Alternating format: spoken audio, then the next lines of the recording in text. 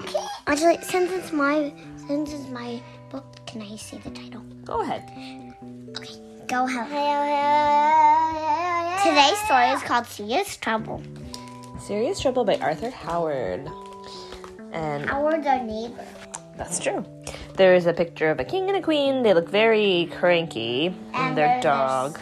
The dog and the cat and their son. And then even a bird. Oh, I did not know they had the owl. King Olaf and Queen Olive were serious people. Olaf. Yep. Does he look like a snowman? No. No, different He Olaf. looks like a grumpy grouch. That's right. They read serious books. They said serious things. And when they finally had a son, they named him the most serious name they could think of, Ernest. He'll be just like us, the king told the queen. But the queen had serious doubts. You better have a talk with him, she told her husband. A serious talk. Is his house?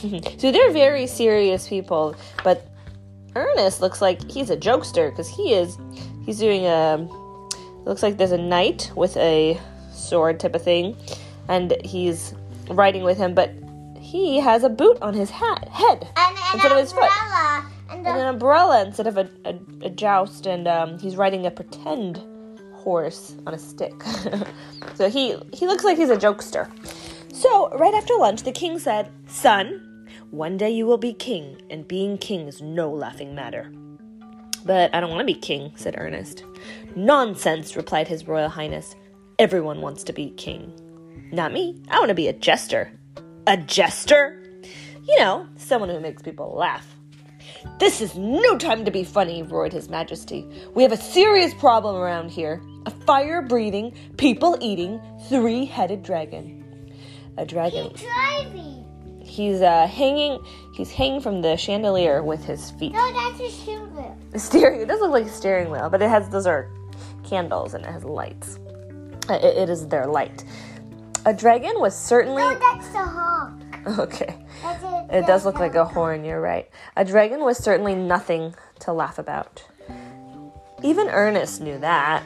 Still, he wanted to try being a jester at least once. So the next day, he tiptoed past the royal guard, slid down the royal banister, and rushed outside. Like he's sneaking out, he's pretending. He's sneaking out with a big helmet on his head, and then he's sliding down the banister with his shield. He had a couple of jokes he wanted to tell. All he needed was an audience. As it turned out, he didn't have to look very hard, for suddenly, what's he gonna see? He was face to face with the fire, breathing. Why did it say face to face 3 times? Because he's got 3 heads. 1, 2, 3. 3-headed dragon. Oh, I think that's... So he was face to face to face. That's connected. I think face to face. Yeah, they're... I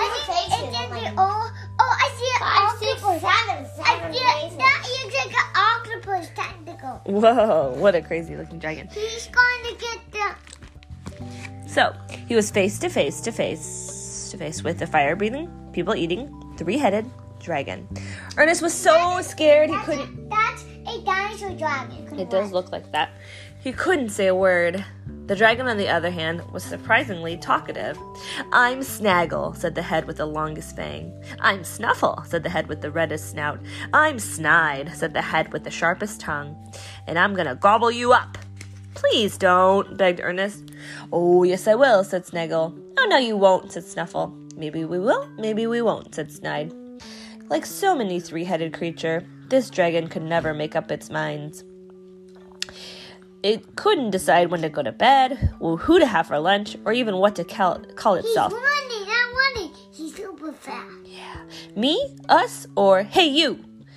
While the dragon bickered among itself, argued, Ernest dashed away. But he didn't get very far, because the tail of the dragon caught him. How did they know he was there? Well, because it's a pretty big dragon. He can turn around and see him, right? "Tell us a little about yourself," said Snide. "I'd like to know who I'm eating." "Well," said Ernest, "I'm a jester." "You? A jester?" said Snaggle. "Don't make us laugh." "But I can make you laugh," said Ernest. "I really can." "Impossible," said Snuffle. "We haven't laughed in 1,000 years." That gave Ernest an idea. "If I make you laugh, will you let me go?" He must be mad. Mad meaning crazy, said Snaggle. He must be tasty, said Snuffle. He could be funny, said Snide. We'll give you 2 chances, or maybe 3. So, Ernest made a funny face. Can you guys show me your funny face? Not funny enough, snarled Snaggle. Not monstrous enough, snorted Snuffle. Quit while you've got a head, snapped Snide. So, Ernest tried a flip, but the flip was a flop. I'm getting a headache, said Snaggle. I'm getting bored, said Snuffle. I'm getting very, very hungry, said Snide. Ernest had 1 chance left, but no matter how hard he tried, he couldn't think of anything funny. Ugh, I should have just stayed home and just being a king, he said to himself. The dragon, meanwhile, was getting impatient. It gnashed its teeth, it blew smoke rings, and it tapped its hairy toes. What are scary. Oh, you want me to hold your hand? What are smoke rings? So he's blowing rings of smoke.